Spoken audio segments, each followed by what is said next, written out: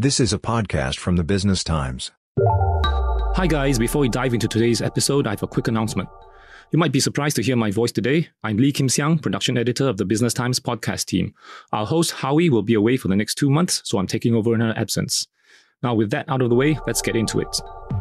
Last September, just a day before her birthday, content producer Wang Siqi was laid off by Lazada. It all started with a vague email from her bosses asking for a one-on-one meeting.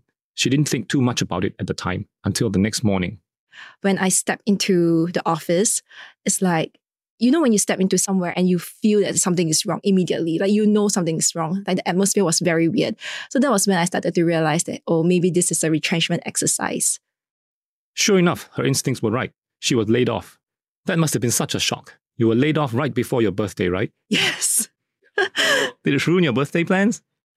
Not really. I just went on with my birthday plans. My birthday was on Saturday, if I'm not wrong. So that day, the retrenchment was announced was on Friday. So it didn't really ruin anything. I just went on as per usual. I think I come more from the mindset of, hey, if a company doesn't want me, then there's no point in like trying to haggle with them anymore. Like what can they do? It's not like they will don't lay me off. So to me, I'm just like, okay, you know what? You just tell me what I need to do and I'm out of here. Abrupt mass layoffs like the one Siqi went through seem to have become a feature of the corporate landscape in recent years.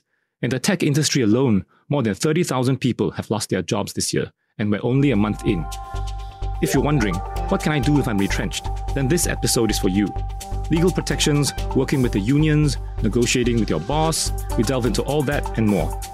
Welcome to Money Hacks, a podcast series by the Business Times, where we explore useful financial tips to help you on your money managing and wealth growing journey. I'm your host, Lee Kim Siang. Layoffs tend to happen top-down, with decisions made by senior management based on business priorities.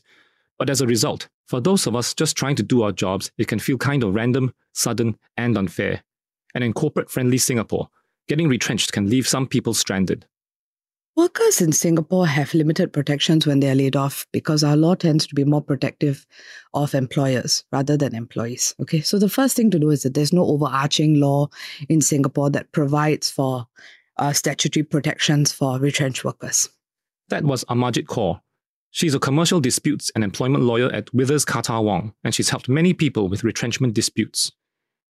Let's go into what we do have. In terms of the law, we have the Employment Act 1968. Section 45 of the Employment Act actually says that no employee who has been in continuous service with an employer for less than 2 years is entitled to any retrenchment benefit. Now, most people would say, what does that mean? Does the converse stand true, which is if you've been in continuous employment for 2 years, you're entitled to retrenchment benefits? Now, that is actually open for debate because legislation is not really clear on this. But the next point to note is that it only applies to employees in non-managerial, non-executive roles whose salaries don't exceed $2,600 a month. So PMEs don't fall under this. And most of the impacted employees in Lazada were actually the PMEs. So it's of limited utility. And the next point to note is that the Employment Act does not provide the range of retrenchment benefits to be offered. So the quantum is still left to the employers to decide. Just making sure I understand this. Are you saying that there's no actual severance pay requirement for professionals whose monthly salary are above $2,600 and it's up to the companies to decide how generous they want to be? Yes. Okay. And I think that's really a large part of the problem around the retrenchment issue in Singapore. The fact is that companies often hide behind the fact that, hey, but there's no statutory requirement. There's no law. Show me the law. Where's the law? And that really is a problem because there's a great disparity in power between the company and the employees.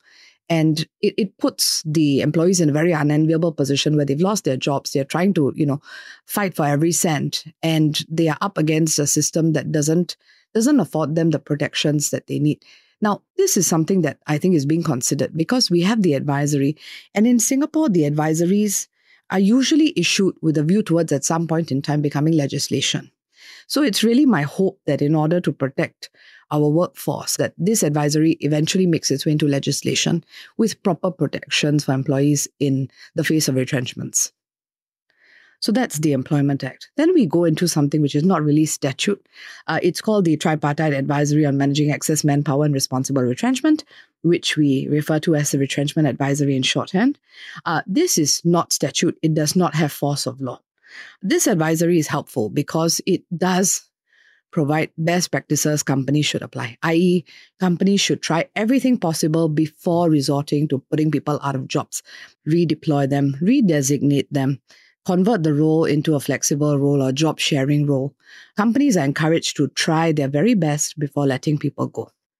In terms of retrenchment benefits, the retrenchment advisory provides that employers' ability to pay retrenchment benefits depends on their financial circumstances at the point in time and encourages them to pay a reasonable sum. It then sets out recommended range of 2 weeks to 1 month of salary for each year of service for employees with at least 2 years' service. Those who have worked a shorter period could be granted an ex gratia or a voluntary goodwill payment. So what happens to those who have stock options or restricted stock units? Okay, so that's a great question, right? The stock options and restricted stock units are usually governed by the terms of the offer. Now, in most cases, companies are pretty clear that upon a termination event, any unvested stock options or RSUs will be forfeited. And as we know, these stock options and RSUs are usually designed to vest over a period of time because they are retention tools. So what happens if you're let go at year 2, but your RSUs only fully vest at year 5? In most cases, companies will allow you to keep the vested units that you may already have, but the unvested will not vest. In certain exceptional cases, companies may be prepared to consider an accelerated vesting. So there's no harm asking, but that's very rare. What if the employee is on an employment pass or S-pass? Will they be deported when they lose their job? Okay, so for employees who are in Singapore on an employment pass or S-pass, their immigration passes are tied to the company. So once their employment is terminated with the company, they do have to leave Singapore. It's not as if they are deported immediately. The system actually provides for the company to cancel the S-pass or the employment pass within a week of the last day of the notice period. Thereafter, the companies do apply for a short-term visit pass of up to 90 days. So it's not as if they have to pack up and leave immediately. They do have a runway. But the fact is that it's very, very difficult for people who have made Singapore their home, who have kids going to school here, to essentially put themselves back in a box and leave. So that is an issue. In January, Wang Siqi's former company, Lazada, did another round of layoffs, this time cutting about 100 employees, including some of Siqi's friends. The company made headlines for how poorly it handled the whole situation. Employees were crying, and NTUC said it was, quote, deeply disappointed with the situation.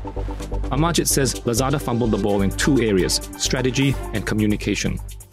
So the first thing I would say is strategy. They should have given their employees adequate notice of the upcoming retrenchments. So for example, they may call a town hall, or there may be an announcement to say, for business reasons, the company will be undergoing certain reorganization and jobs may be at risk. We will notify the affected individuals. Now, Lazada did not do that. Instead, come Jan 3rd, they hauled in their employees, give them their notice, and bid them farewell. Start of the new year, people have resolutions raring to go. Not a good look, right? So strategically, should have given them advance notice, should have planned it better in terms of timing. Second thing, Lazada appears to have attempted to get away with doing the absolute bare minimum. There's a tripartite advisory on managing excess manpower and responsible retrenchments. That's a mouthful, but we call it retrenchment advisory as a shorthand. Now, that provides for 2 weeks to 1 month per year of service in terms of retrenchment benefits. Lazada has, offered 2 weeks per year of service, right? That is at the lower end of the spectrum. As a unionized entity, the norm is usually 1 month per year of service. Strategically, again, not a good look. The second large point is communication. As a company operating in Singapore, you need to notify your unions, particularly if you're a unionized company. So Lazada is actually unionized under the Food, Drinks and Allied Workers Union. It is a union that is allied to the NTUC. Now, they did not notify the unions. So what happened? Unions went up in arms, right? So the statements of, deeply disappointed, the exercise being unfair, the amount being offered being inadequate, they could have avoided this. Secondly, press statement was appalling. There's a running joke that ChatGPT could have done a better job at, sugarcoating and being nicer about it, right? And thirdly, communication with staff was also appalling. There was grave disappointment because people who had just been promoted were axed. So there was a lack of clarity around why people were being let go, what is the selection criteria, etc. Again, never a good look. When Lazada announced its layoffs, it did not consult nor inform NTUC in advance, causing a backlash. What role do unions play in helping retrenched workers? Does NTUC really have the power to negotiate for fewer retrenchments or higher severance for those affected? Yes, because Lazada is a unionized company, I think the unions actually can play a larger and more active role in terms of urging them to do better. So, for example, the FDAW said that the offer of 2 weeks of severance per year of service is inadequate. It's insufficient. Why? Because the norm for unionized companies is 1 month per year of service.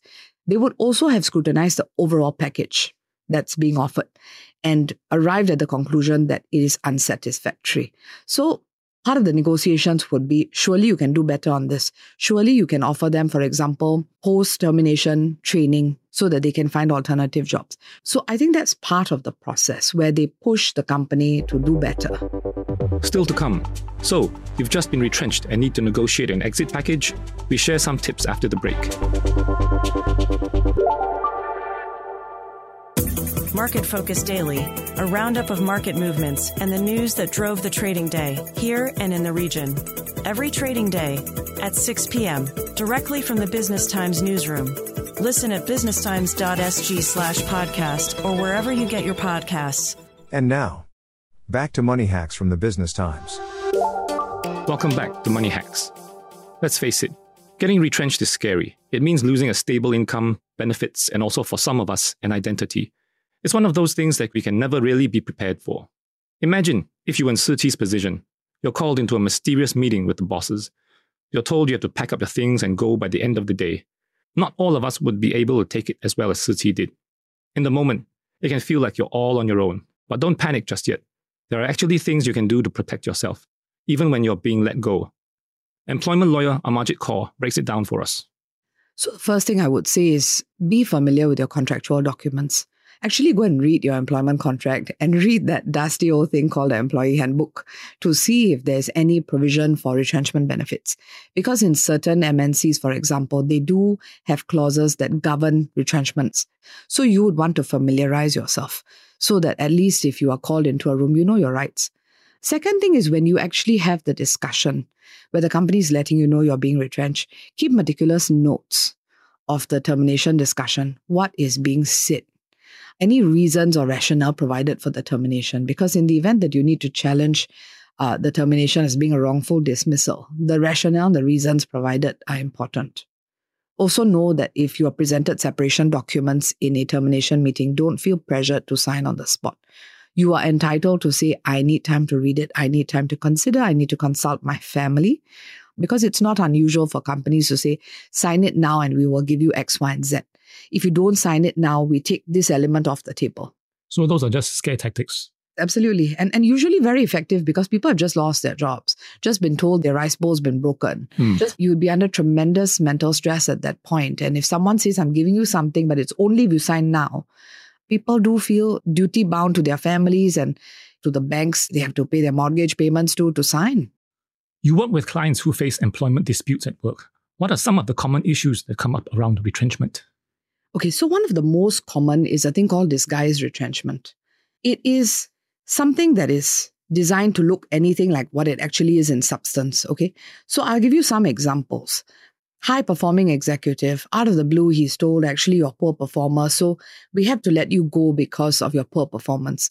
Now, this is jarring to the individual because they might have just been promoted, or I've got a current case where they were just lauded in a global town hall for their contributions. So to this individual, it doesn't feel right because, why am I being let go for poor performance when it's never been an issue? So in such circumstances, we help employees put forth the case that actually it's a disguised retrenchment. Why would companies undertake disguised retrenchments? Good question, right? For two reasons. One, because they are obliged to notify Ministry of Manpower. So they open themselves up to MOM scrutiny. The second thing is they have to pay retrenchment benefits, or at least they are urged to. So in order to avoid those two things of notification and retrenchment benefits, they try and disguise it for something else. Another one is, saying it's just a contractual termination. We're just terminating you contractually as we're entitled to do. Now, poor employee, how would they know if it's actually a retrenchment or not? So this is something that is a real problem. And actually, Ministry came up to say that if a company is found to have disguised their retrenchments, the MOM may impose administrative penalties, including curtailment of work pass privileges, which is a serious threat to companies because all of them rely on foreign manpower to some extent or the other. Another example is where the retrenchment is not straightforward.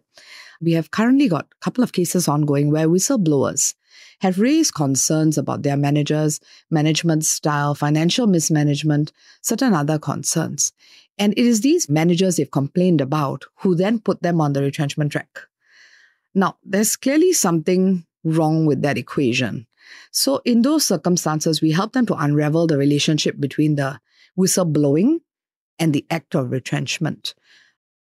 Let's say I've been laid off and my employer says they won't be paying me any severance. They say they're already struggling financially, so their hands are tied. Is there anything I can do to dispute that? If you have knowledge that you can use to challenge that position, that actually we are in a weak financial position, we have to let you go, or we can't pay you severance at all, then the first thing to do is to sit down with them and to say, hang on, actually I know the numbers, and based on the numbers you can afford to pay me and everyone else you're letting go. And also here's to remind you that, it may not be law, but there is this advisory, which, companies are strongly encouraged to abide by, right? Most companies are to some extent reasonable. Singaporean companies do try to, if you bring the advisory to their attention, some of them may not even know. They wouldn't want to depart from it. So you put pressure on them to try to at least abide by the advisory as a starting point. Now, in terms of other recourse, what can you do? You can, of course, go to the unions, right? Unions, you go to them and they will try to help you out, right? They will negotiate with the employer for you. Particularly, there's a whole bunch of you who are dissatisfied. And if, you don't get any luck, there is always the Tripartite Alliance for Dispute Management and the Tripartite Alliance for Fair and Progressive Employment Practices. And then if you really have no options, come see lawyers and then we help you. Amarjit, thanks for joining us today. It's been very insightful. Thank you. This is really great. There's no getting around it. Losing a job is not fun. It's okay to give yourself some space and time to grieve and process your emotions. But you never know. It could be the start of something new. In the case of Wang Siqi, that meant taking the plunge as an entrepreneur and TikTok influencer. And so I thought that, hey, maybe this is my time to do something different and crazy. Because all this while I've been producing content for companies, I've never really thought of putting myself out there because I do think it's quite vulnerable and I prefer not to be in front of the camera. But, it's like when something huge happens and then a girl goes to cut her hair. So I think something similar to me. I just wanted to do something different and drastic and just take it as an opportunity to try something new. Yeah, I mean, what else could I lose, right, at this point? If life gives you lemons, make lemonade, right? Yes, exactly. And it looks like more help is on the way. Last week, as part of Budget 2024, the government announced a new temporary financial support scheme to help those who have been laid off, as some of them might not have the time to upskill themselves or look for another job. Details of the scheme will be revealed later this year. This has been Money Hacks from the Business Times. I'm Lee Kim Xiang. Till next time. This is a podcast by the Business Times. Find more BT podcasts at businesstimes.com.sg/podcasts or wherever you get your podcasts. This podcast is meant to provide general information only. SPH Media accepts no liability for loss arising from any reliance on the podcast or use of third parties' products and services. Please consult professional advisors for independent advice.